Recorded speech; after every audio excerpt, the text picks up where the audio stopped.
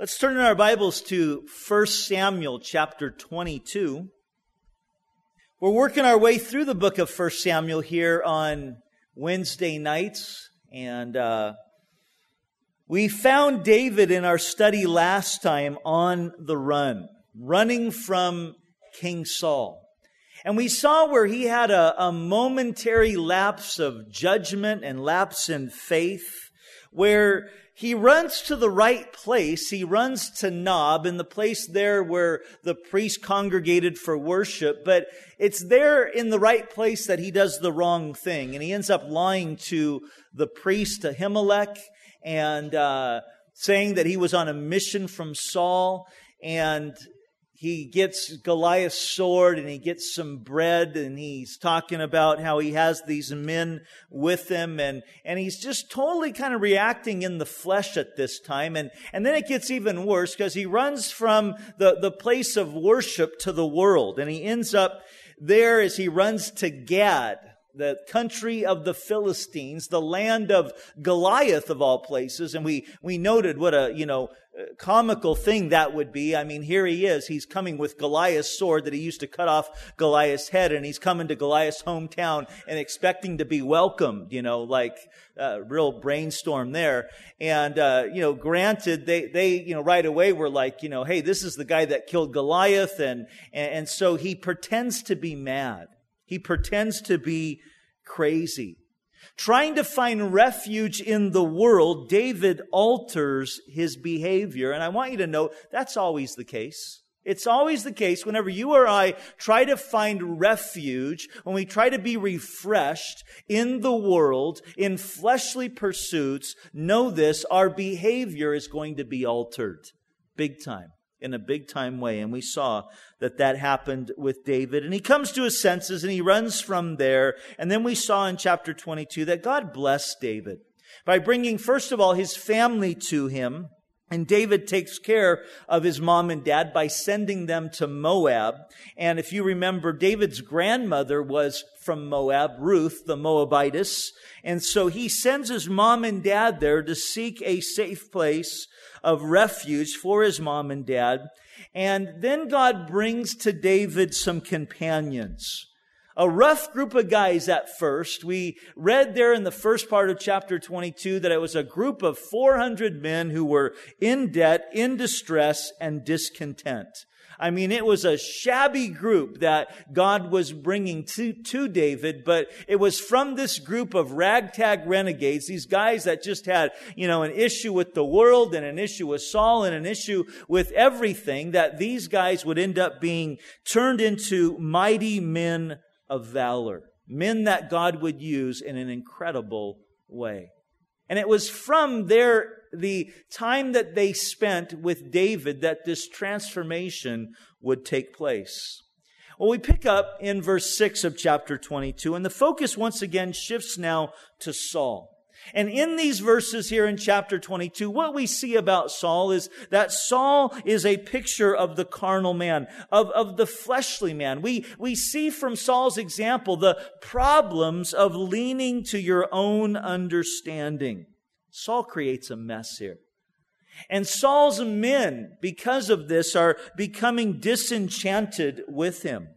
But it's also in this chapter that we see the consequences of David's sin, the deceit and lying that happened there in Nob. And what we find is that the consequence of sin is that people always get hurt.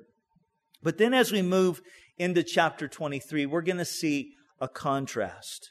A contrast between David and Saul. And I think these two chapters taken together create a real powerful picture, because in Saul we see this picture of the carnal man, of the fleshly man. But in 1 Samuel 23 we see this picture of David, of the spiritual man, the man who is walking in the Spirit, the man who's being led by the Spirit. And the result of it is that David's men, unlike the men of Saul who are becoming disenchanted with Saul, David's men are growing in their respect for who he is. So we pick it up in verse 6 of chapter 22. It says, "When Saul heard that David and the men who were with him had been discovered, Saul was staying in Gibeah under the tamarisk tree in Ramah with his spear in his hand, note that, and all of his servants standing about him. Now, here we see that Saul is becoming this spear-holding maniac.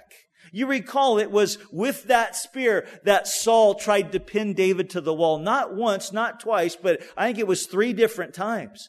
3 different times he tried to pin David to the wall with that spear. And then he threw that spear also at his son Jonathan because he thought, that Jonathan had teamed up with David and was against him. And so now we see Saul, he's with his men and he's just kind of got that spear, in his hand all the time. And I think it was probably the intimidating thing. It's like the guys are wondering, okay, who's going to throw it next? Everybody's on their toes because they know the king's getting a reputation. He likes to throw that spear. And that's where we find Saul at this particular time. Verse 7, it says, Then Saul said to his servants who stood about him, Hear now, you Benjamites, will the son of Jesse give every one of you fields and vineyards and make you all captains of thousands and captains of hundreds? Speaking here of David. Verse 8, he says, All of you have conspired against me, and there is no one who reveals to me that my son has made a covenant with the son of Jesse. There is not one of you who is sorry for me or reveals to me that my son has stirred up my servant against me to lie in wait as it is this day. And here we see some further proof of Saul's delusion. Notice he says there in verse 8, All of you have conspired against me. Saul's starting to think that everyone, he's becoming paranoid, is out to get him. Everyone is against him. And he makes mention here of he's blaming all of his problems on Jonathan when he says that, it was my son who stirred up my servant against me. And now he's saying, look, this all started because Jonathan stirred up David against me. Saul is becoming disillusioned. And this is what happens. It's the common trait of the carnal man, of the fleshly man, is that they become deluded, disillusioned in their perception. And Saul's disillusionment here is that he thinks that everybody is out to get him, that everyone is against him. Saul doesn't know who he can trust. But here's the thing. Saul's problem wasn't that everybody in the kingdom was against him. Most weren't. Saul's problem was that God was against him. That was Saul's problem. That God had pulled the reins. He tore the kingdom. He prophesied through Samuel that the kingdom would be torn from him and given to another, a man who was after his own heart. And as we've noted before, Saul's just grabbing on for dear life. He's wanting to hold on. He's wanting to strive in the flesh. And instead of dealing with his sin, instead of trying to get right with God, Saul is completely self-focused here. He's like, man, no one feels sorry for me. This is the king speaking. It's like a pity party here. No one feels sorry for me. Everything's going wrong. My son's stirring up my servant against me. And that's what's happening to Saul. It's that poor me syndrome. And that is always a byproduct, and always the characteristic of the man who is focused on the flesh, the carnal man. There's that self-focus. We pick it up in verse 9. Then answered Doeg the Edomite, who was set over the servants of Saul. Now, remember, we met Doeg in chapter 21. He was at Nob. He heard David's meeting with the priest. And we learned there that he was the chief of the king's herdsmen. He's in this man, even though he's not an Israelite, he's an Edomite. He's really a heathen. And he's in this place of position there. And he says, I saw the son of Jesse going to Nob, to Ahimelech, to the son of Ahitub. And he inquired of the Lord for him. Now, this was a lie, because Ahimelech the priest didn't inquire of the Lord. And he says, and he gave him provisions, and he gave him the sword of Goliath the Philistine. And so the king sent to call Ahimelech the priest, the son of Ahitub. and all of his father's house, and the priests who were in Nob, and they all came to the king. And Saul said, "Hear now, son of Ahitub." And he answered, "Here I am, my lord." And then Saul said to him, "Why have you conspired against me?" Here he goes again. Now it's not just the soldiers, it's not just his son, but now it's even the priesthood. They've all conspired against him. "You and the son of Jesse, in that you have given him bread and a sword, and have inquired of God for him, that he should rise against me to lie in wait as it is this day." So Ahimelech answered the king and said, "And who among all your servants is as faithful as David, who is the king's son-in-law, who goes at your bidding and is honorable in your house?" Now, you have to love Ahimelech here. Ahimelech, he's speaking the voice of the Lord here to Saul. And that's one of the things as you go through the story here of Saul, is that God continues time and time and time again to give him warnings, to give him words, to try to get his attention, to try to shake him up. And isn't that so much the Lord? Haven't you found in your life when you start to get out of the way, when you start to kind of get out of sorts, or as my friend Peter McKenzie puts it over there in England, when you start to get upside down, as it goes in your relationship with the Lord, that He's always speaking to you. There's the voice of the guy on the radio. There's the voice of the friend on the phone. There's the voice of the word there in some book that you're reading, or maybe even on a billboard as you're driving. And God just constantly, because He loves us, wanting to get our attention. And that's what He's doing here with Saul. He's speaking through Ahimelech, and he's saying, look, David, he's the most faithful and the most honorable of all the servants that you have. Saul should have heeded this word, but the problem with the flesh is it only sees what it wants to see. And here we see Saul is very twisted in his perspective. Ahimelech continues in verse 15. He says, "Did I then begin to inquire of God for him? Far be it from me. Let not the king impute anything to his servant or to any in the house of my father, for your servant knew nothing of all of this, little or much." Ahimelech's saying, look, I'm innocent in this matter. I didn't know that there was anything wrong with you and David, because from my perception, and I think the perception of most in Israel, he was the most faithful, most honorable servant that you had, and he's your son-in-law.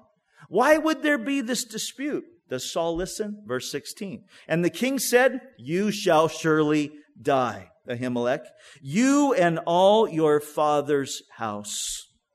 Saul is not listening because he's sick with jealousy. In Proverbs chapter 12, verse 15, it says, "The way of a fool is right in his own eyes, but he who heeds counsel is wise." Saul is acting very foolish here. He's not heeding the voice of the Lord. He's doing what is right in his own eyes. He's being foolish. And then the king said to the guards who stood, verse 17, about him, "Turn and kill the priests of the Lord, because their hand also is with David, and because they knew when he fled and did not tell it to me. But the servants of the king would not lift their hands to strike the priest of the Lord." At least someone here has some sense. And these guys are stirred, and there's no way that they are going to strike God's anointed men. Now, I want you to note there that in verse 17, Saul declares, "Turn and kill the priests of the Lord." And then later on there, it says that the servants, the soldiers, wouldn't kill the priests of the Lord. Everyone knows these guys, hey, they're the priests of the Lord. But Saul, he doesn't care. His soldiers, they do.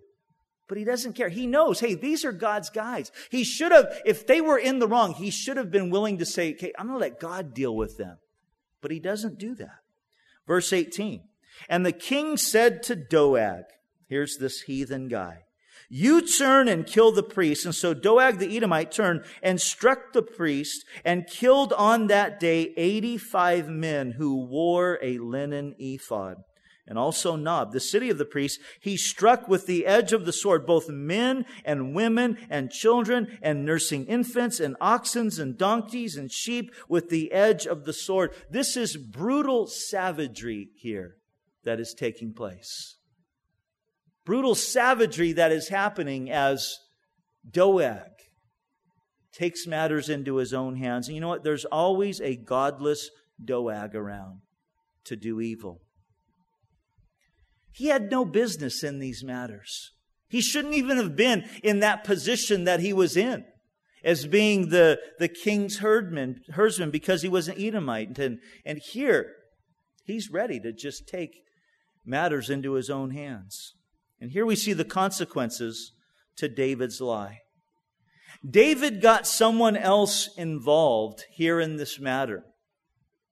And the result is that innocent people got hurt. And listen, that is always the problem with sin. Innocent people get hurt.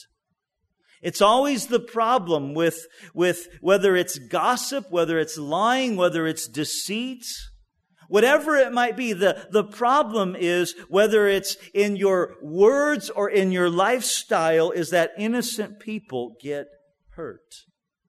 And I tell you, my heart just grieves over this, because unfortunately, in the position that I'm in, I have to clean up a lot, the hurt.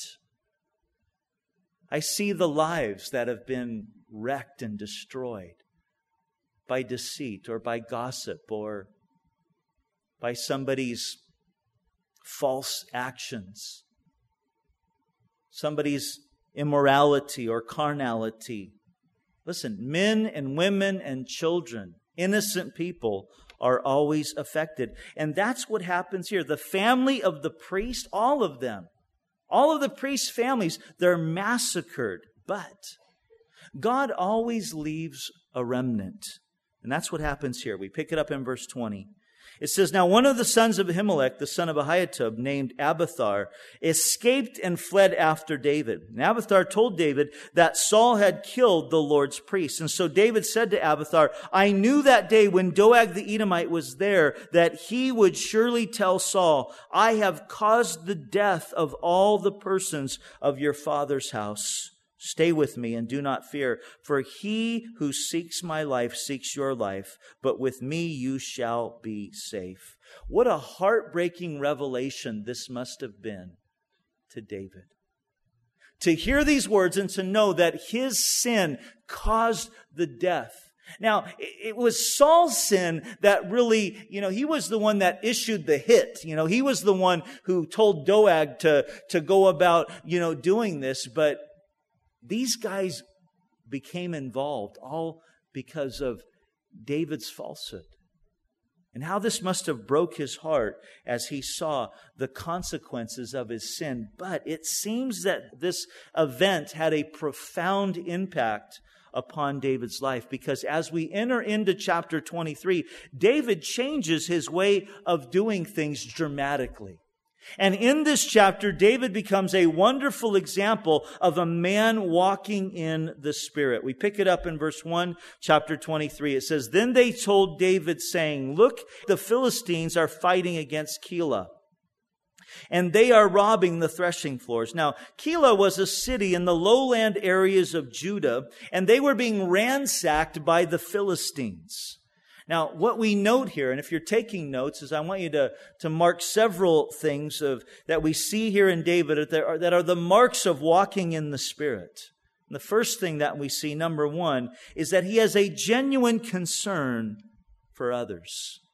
He has a genuine concern for others. You see, the people in the city of Keilah, they weren't David's problem. They were Saul's problem, really. They were part of Saul's kingdom. It would have been easy for David at this point in time to say, I have enough problems of my own. I'm on the run. I got all these new, guys to take care of that are in debt and in distress and they're discontent, and I'm babysitting all of them. I've got enough problems of my own here. I don't need to worry about Keilah. I don't need to worry about what's happening over there. I don't need to worry about what's going on. It would have also been easy for David to criticize Saul at this point. for him to start complaining to the other guys. Why isn't Saul taking care of his people? What's the deal with him? Man, these guys are being ransacked. These guys are being taken advantage of. And what is Saul doing? But because David was a man after God's own heart, when he hears that God's people are suffering, he grieves and he wants to help. He's concerned. He's concerned. So what did David do? Verse 2, it says, "Therefore David inquired of the Lord, saying, Shall I go and attack these Philistines?" Here we see the second mark of a man who is walking in the Spirit and being led by the Spirit is that he will be a man who inquires of the Lord. First, he's a man who has a concern for others. Secondly, he's a man, when he sees the need, he inquires of the Lord. I ask you, what do you do when you see a problem? What's your mode of operation when you see a problem in the fellowship, when you see a problem in the family, when you see a problem maybe amongst your friends? Do you complain? Do you begin to criticize? You know, in the church, there are lots and lots. And when I say in the church, I'm not just talking about our church, but the church in general. There are lots and lots of opinionated people who are eager to voice their opinions, who are eager to point out problems, who are eager to criticize. You know what? I can do that with the best of them. I can complain and criticize. Why are they doing this? Why aren't they doing that? What is wrong with those people? But how often is our first reaction when we see a problem to pray? To pray. To take it to the Lord. To pray about that situation and ask that God would change that. God, He's been nailing me on this lately. Over and over again, it's like this same message. He's speaking to my heart. You know, you talk about the billboards. I mean, God, He's been doing that with me. Rob, pray. So I see these different things. You know, I can be so prone to complain or so prone to react. On Monday, I was hanging out with my wife. That's the day that we kind of set aside to spend some time together, because Saturday, usually I work most of the day, getting ready for Sundays and whatnot. And so Monday's kind of our time. And something came up Monday. She shared something with me that was a little problem. It wasn't even a big problem, of something happening here, you know, in the fellowship. And it like ruined my day, because it just sent me into this tailspin where right away it's like, I'm just thinking about all the things that we need to do to take care of and change that problem. And so often that's my first reaction, to react. I think us guys were kind of that way. You know, we want to fix things. You know, we want to get in there. Okay, you know, we're going to make it right and we'll fix it. Now, here's the thing. You get a couple people together who are reacting in that same kind of way, you know, it's like dynamite going off, you know. It can cause major, major problems. It can be scary. And really, it can be a mark of immaturity. And for most of us here tonight who I know have been in the Lord a while, I mean, you would think that we would be mature enough when we hear of such things that our first reaction would be to pray. David shows great restraint as well as wisdom here, being a man who is willing to be led by the Lord. David inquired of the Lord. I loved tonight in our little missions update the word from Mark Schneider over in India. As, you know, he's there in India, they're doing an outdoor outreach. 400 people gather. It starts to rain, and God tells him to pray that the rain stops. And so he does. He prays, and the rain stops, you know. And it's like, do we believe in the power of prayer? There's power in prayer. Our God, He wants us. He longs for us to pray. And David here, he shows wisdom. He shows the mark of a man who's being led by the Spirit and walking in the Spirit is he prays. His first reaction he here's a need. And it's not just to jump in. It's not to criticize. It's not to try to take matters into his own hands and fix it. He prays. Lord, do you want me to do anything? Lord, you want me to get involved in this? Lord, you want me to go and attack? And the Lord said to David, go and attack the Philistines and save Keilah. God gives David the okay. But then watch what happens. Verse 3. But David's men said to him, look, we're afraid here in Judah. How much more then if we go to Keilah against the armies of the Philistines? Then David inquired of the Lord once again. Here we see the third mark of a man walking in the Spirit is that he's sensitive to those who are around him. He's sensitive to those who are around him. One of the things that I like to pray often, especially when I come, here to the church or when I'm starting my day, is, Lord, give me your eyes and give me your heart. Because I know the Bible declares that my heart is deceitfully wicked above all things. I know the Bible declares that out of the abundance or out of our heart comes things like murders and adulteries. And I know that's in my heart. And you know what? Sad to say, that's in your heart too. The Bible says that we're wicked. So I want the heart of Jesus. I want to see things through the eyes of Jesus. I want to have a sensitivity towards people who are around me. And that's what we see in David here. He has this sensitivity to his men. David's men object here. They're not ready to get out into battle yet. They feel like, hey, we're not ready to go and take on the Philistines. They're concerned. They're afraid. How is David going to respond? How would you respond in that type of situation? How would you respond when you feel like God has spoken to you about something, husbands here, and your wife is kind of like, I don't know. What's your response? How do you respond when that happens? What's your response when maybe you feel like God's spoken to you about something and somebody in the fellowship that's close to you says, I don't know. What's your response? How do you handle that? I think many of us would have been tempted to ramrod this thing through, to begin to criticize. David could have said to these guys, you guys are being silly. You're acting like a bunch of sissies. Come on, let's go. God's given the okay. But he doesn't do that. Others might have been tempted to get ultra spiritual. I heard from the Lord, guys. God talks to me, Come on, are you going to argue with the voice of the Lord? Are you going to question my authority? David might have been tempted to do that type of thing. But all of those would have been huge mistakes for David.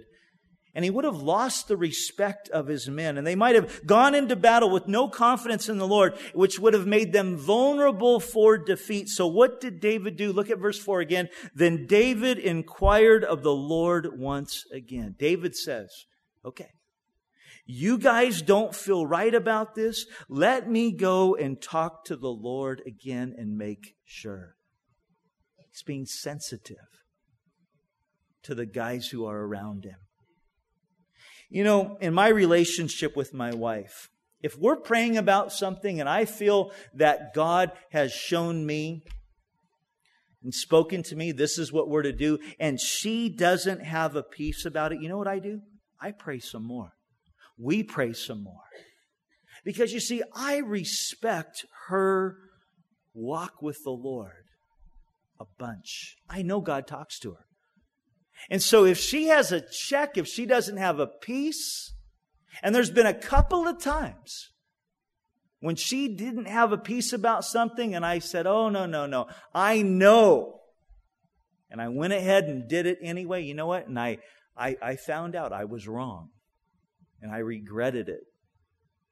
And some of those things turned into, a thorn in my side for several months because I opened up the door to, I created a problem because I didn't heed. I didn't listen. I didn't take the sense to step back and go, wait a second. I know God speaks to my wife. And usually what he does is he'll give her insight that matches what he's saying to me, or he'll say to her,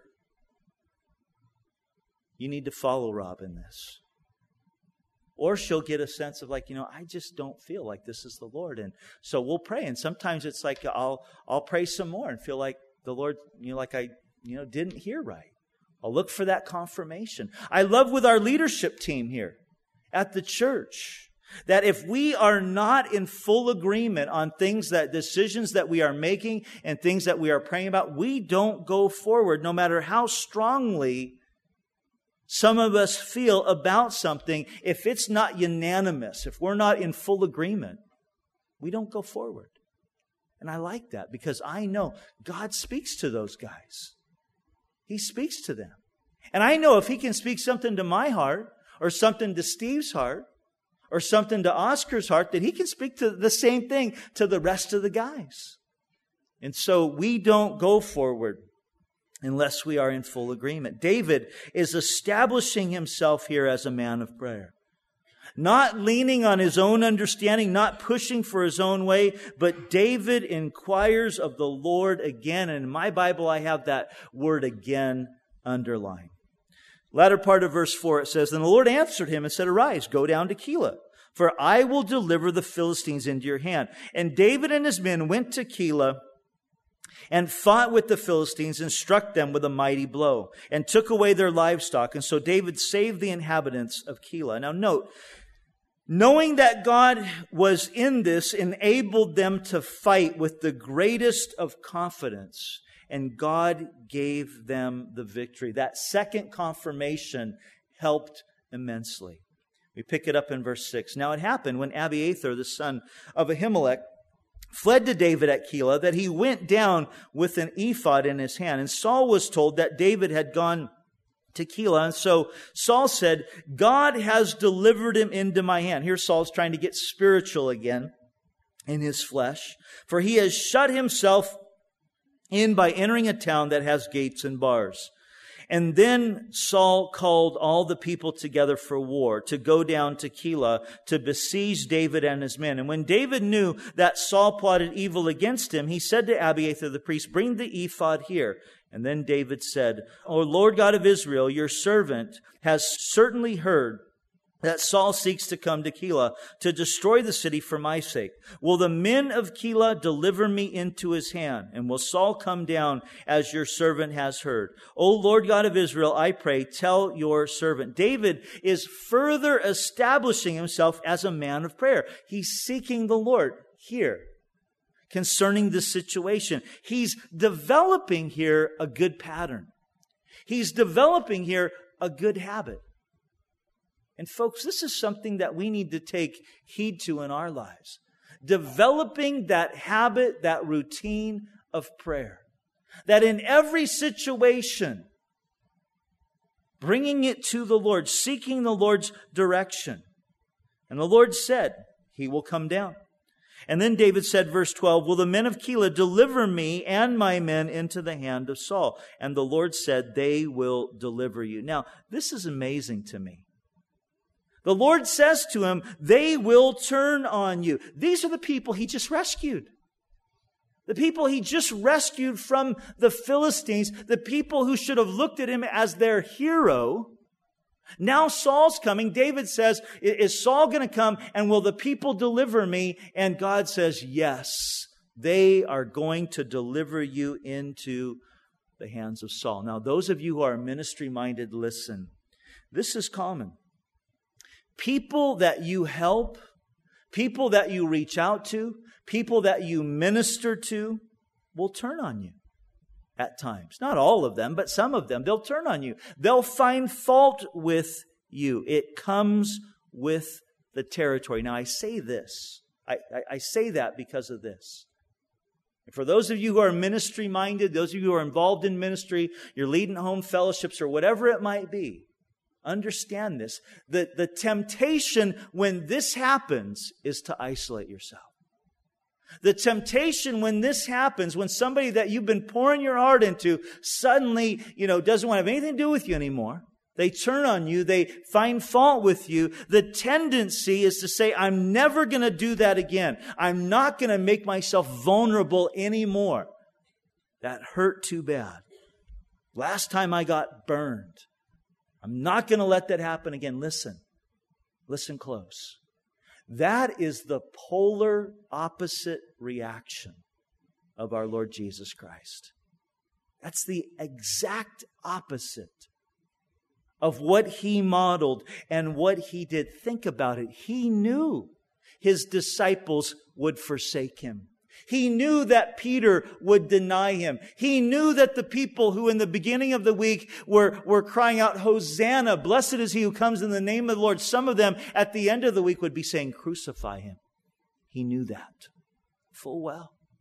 He knew that the crowds that crowded around Him at one particular time in abundance would move away from Him. He knew that, and yet He loved and He gave anyway. And let me tell you this. You cannot be worried so much about being loved by people. You can't. Because sheep are fickle. They are. And you can't do that. And what is happening here to David, it happens to everyone at some particular time in ministry. It happens. It's part of the territory. And the fourth thing that we see here, the fourth mark of a man who's walking in the Spirit, is that he doesn't hold grudges. Later on, when David becomes king, he doesn't go back and take vengeance on Keilah. He doesn't get the troops together and say, you remember those guys that were going to turn me into Saul? Let's go show them a lesson. He doesn't do that. Listen, people will disappoint us. They'll let us down. They'll surprise you in the worst of ways. People that you look up to, people that you're ministering to, it doesn't matter. We're all sinners. People will disappoint. We need to get used to it and not be overcome by it. I know some people who would be talking about this type of thing, that how they've been hurt by somebody for years. For years. And they hurt me. They did me wrong. Can you believe what those bozos and Keilah did to us? I mean, some people, that's the way that for years they would be talking about this. But not David. He just moves on. Look at verse 13. So David and his men, about 600, arose and departed from Keilah and went wherever they could go. And then it was told Saul that David had escaped from Keilah. So he halted the expedition, but not for long. He halts, but not for long. Look at verse 14. It says, Now David stayed in the strongholds in the wilderness and remained in the mountains in the wilderness of Ziph, and Saul sought him every day. Every day. Saul is relentless in his pursuit of David. And guys, I got to tell you, I want to remind you of this. Most of you know it. Our enemy, our foe, he's relentless. He's relentless in his pursuit of you and I.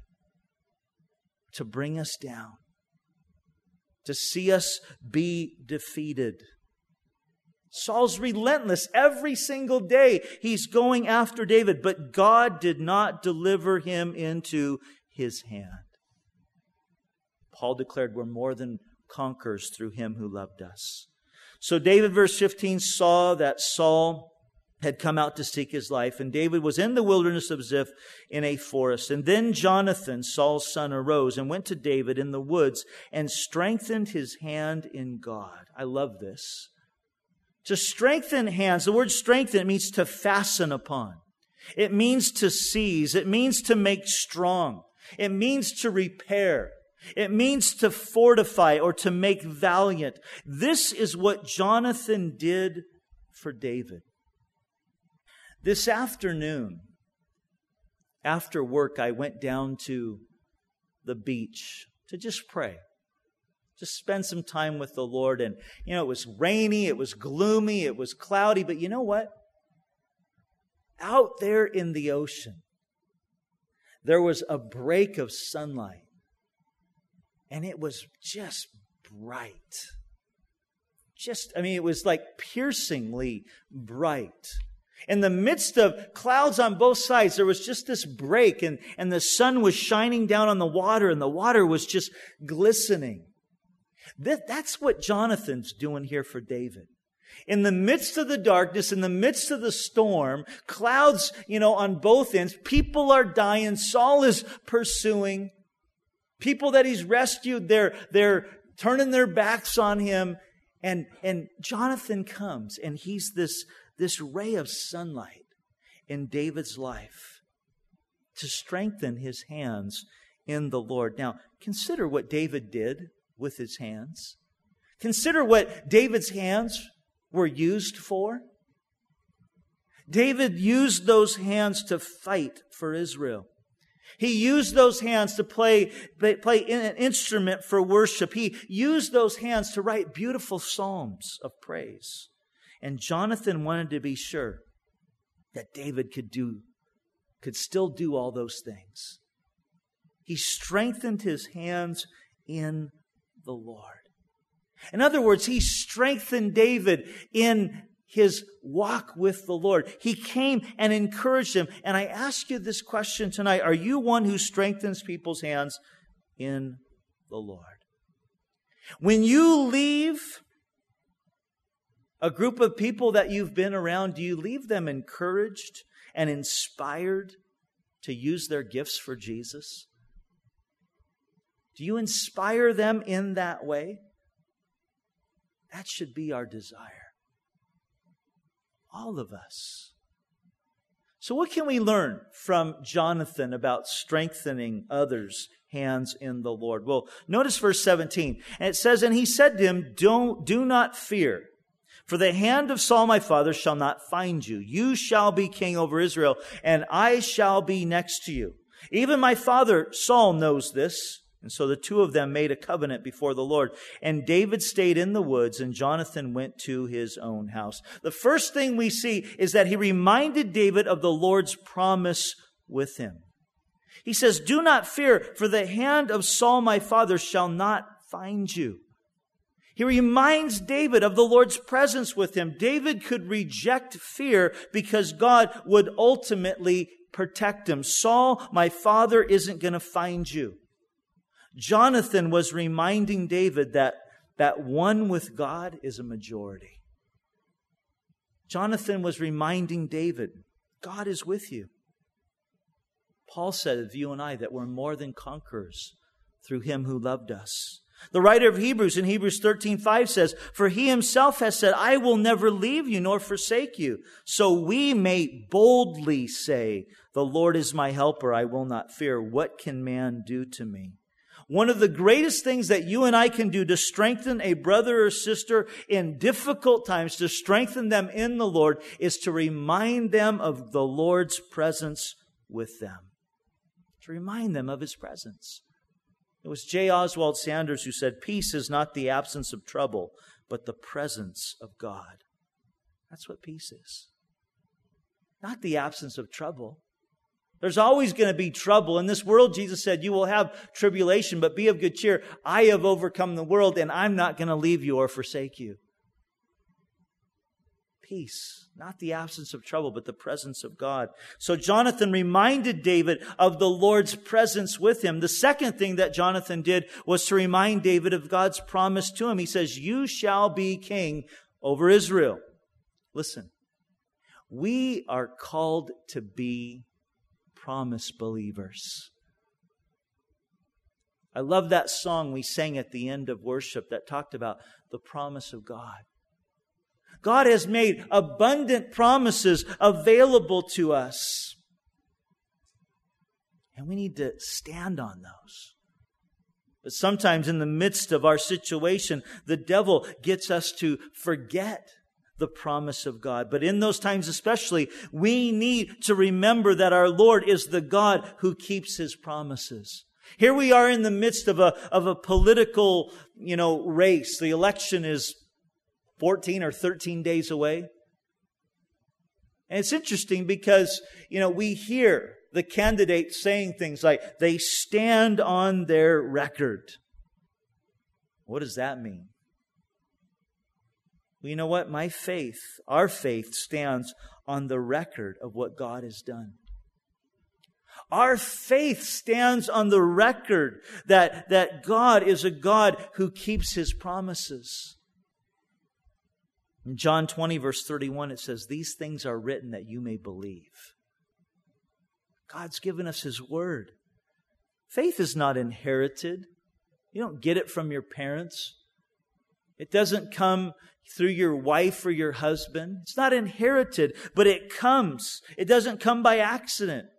But faith comes by hearing, and hearing by the Word of God. And in that we discover that our God is a God who keeps His promises. His promises are true. In the Chronicles of Narnia, that wonderful children's story written by C.S. Lewis, in the second book, Prince Caspian Lucy enters Narnia again, and she hasn't seen Aslan, the lion figure who represents Christ, in quite a while, and she's not seen him in a long time. And so they have this wonderful reunion, and Lucy says to Aslan, who represents Christ, "Aslan, you're bigger now." And Aslan says, "Lucy, that's because you are older." He said, "Lucy, every year that you grow, you will find me bigger." You know, the same thing should hold true for you and I in the Lord. The longer that we walk with Him, the more that we grow in Him, the bigger He should get. Bigger in His grace, bigger in His goodness, bigger in His power, bigger in His faithfulness. The older that we get in the Lord, the bigger He should get to us. The more powerful, and the more that we would understand that He keeps His promises and we can hold on to them. And sometimes, though, we just need a friend like Jonathan to come along and remind us of the bigness and the faithfulness of God. And that's what Jonathan does here. The third thing that Jonathan did to strengthen David's hands in the Lord was to remind him of the Lord's power in his life. He said, "Look, my father, you're going to be king, and my father knows this to be true." In other words, look, our God is bigger than my dad. Don't worry about him. It's a reminder of God's power, and we need that reminder of God's power in our lives. God wants us to be those who strengthen each other's hands in the Lord. In Hebrews, we're told to stir up one another to love and good works. The word stir up, it means to stimulate. It's like those paddles on the thing, I can't remember the name of it, but when somebody, they lose consciousness. They think that they're dead. And the paramedics, they take, those things, they rub the paddles together and they, boom, they hit that guy. What are they trying to do? They're trying to stimulate him. They're trying to get him going again. There's electrical currents that are flowing through those things and they're trying to spark something in that person. That's what the Lord wants us to do.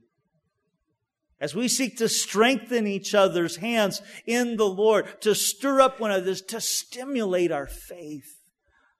Are you the type of person who stimulates the faith of others? That stirs them up in that way.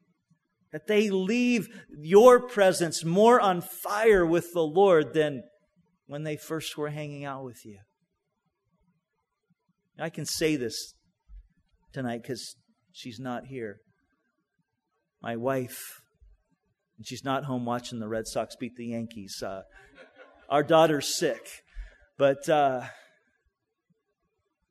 2 Mondays ago, we went down to the beach just to go hang out, to spend some time. Took our Bibles and we're sitting there and we're just reading and we're talking. And she starts sharing with me the things that God was showing her. And I got to tell you, I got jealous. I was like, man, that's deep. I didn't see that. I didn't get that out of that. And it so stirred me. I found myself just going, God, and you got to speak to me like that. She just stimulated my heart. Are you the type of person that stimulates your friends in that way? Think about your closest relationships. What are the key ingredients? What are the effects? Or what effect does the time that you spend together? The idea of stirring up also reminds us of what happens to coals in a fire. What happens when those coals are in the fire and you start to stir them? They get hotter. They get hotter. I pray that we'd be a stirred up church, stimulating one another to love Christ more, to serve Christ more, to know Him more diligently, and to be people who forsake the world that we might know the Lord. This would be the last time that Jonathan and David would see one another. And despite Jonathan's encouragement, the battle raged on. The situation, it didn't get any better. Saul would step up his efforts to bring David down. But although the battle became more fierce, I think I can say with confidence that Jonathan's encouragement, it stimulated David. It kept him going. In fact, later on, we're going to see another dark moment in David's life where we're going to read in 2 Samuel that David strengthened his own hands in the Lord. Same verbiage, same idea. Jonathan doing it to him here at this moment. And I think it carried over so that David, when Jonathan's gone, he's dead and gone, David is there and he's able to do it for himself. Let's be those who stimulate each other in the Lord. Verse 19, and we're just going to read through the end of this. It says, Then the Ziphites came to Saul at Gibeah, saying, Is David not hiding with us in the strongholds in the woods and in the hills of Hakaleah, which is on the south of Jezamon? Now therefore, O king, come down according to all the desire of your soul to come down, and our part shall be to deliver him into the king's hand. And Saul said, Blessed are you of the Lord, for you have compassion on me. Please go and find out for sure and see the place where he is hiding out, and who has seen him there, for I am told that he is crafty. See therefore and take knowledge of all the lurking places where he hides, and come back to me with certainty, and I will go with you. And it shall be that if he is in the land, that I will search for him throughout all the clans of Judah. And so they arose and went to Ziph before Saul, but David and his men were in the wilderness of Maon, in the plain on the south of Jezamon. And when Saul and his men went to seek him out, they told David, Therefore he went down to the rock and stayed in the wilderness of Maon. And when Saul heard that, he pursued David in the wilderness of Maon. And then Saul went on one side of the mountain, and David and his men on the other side of the mountain. And so David made haste to get away from Saul, for Saul and his men were encircling David and his men to take them. But a messenger came to Saul, saying, Hurry and come, for the Philistines have invaded the land. And therefore Saul returned from pursuing David and went against the Philistines. And so they called that place the Rock of Escape. And then David went up from there and dwelt in the strongholds at En-Gedi. And that's where we'll leave David. We'll pick up next week with him there in En-Gedi, and we'll see as the Lord continues to work in his life. Let's go ahead and stand and we'll pray together. Father, we thank you, Lord, for your word. And what a contrast, Lord, we see tonight of Saul, a man who, the picture of a man walking in the flesh, the carnal man, but of David, that man walking in the Spirit, that spiritual man. And Lord, we just thank you for that picture. And Lord, I pray that you would make us men and women of prayer like David. And Lord, you would make us those who would seek to strengthen each other's hands in the Lord, to stimulate each other to love and good works, to forsake the world and to love you with all of our hearts. Lord, may you have your way with us, we pray. In Jesus' name, amen.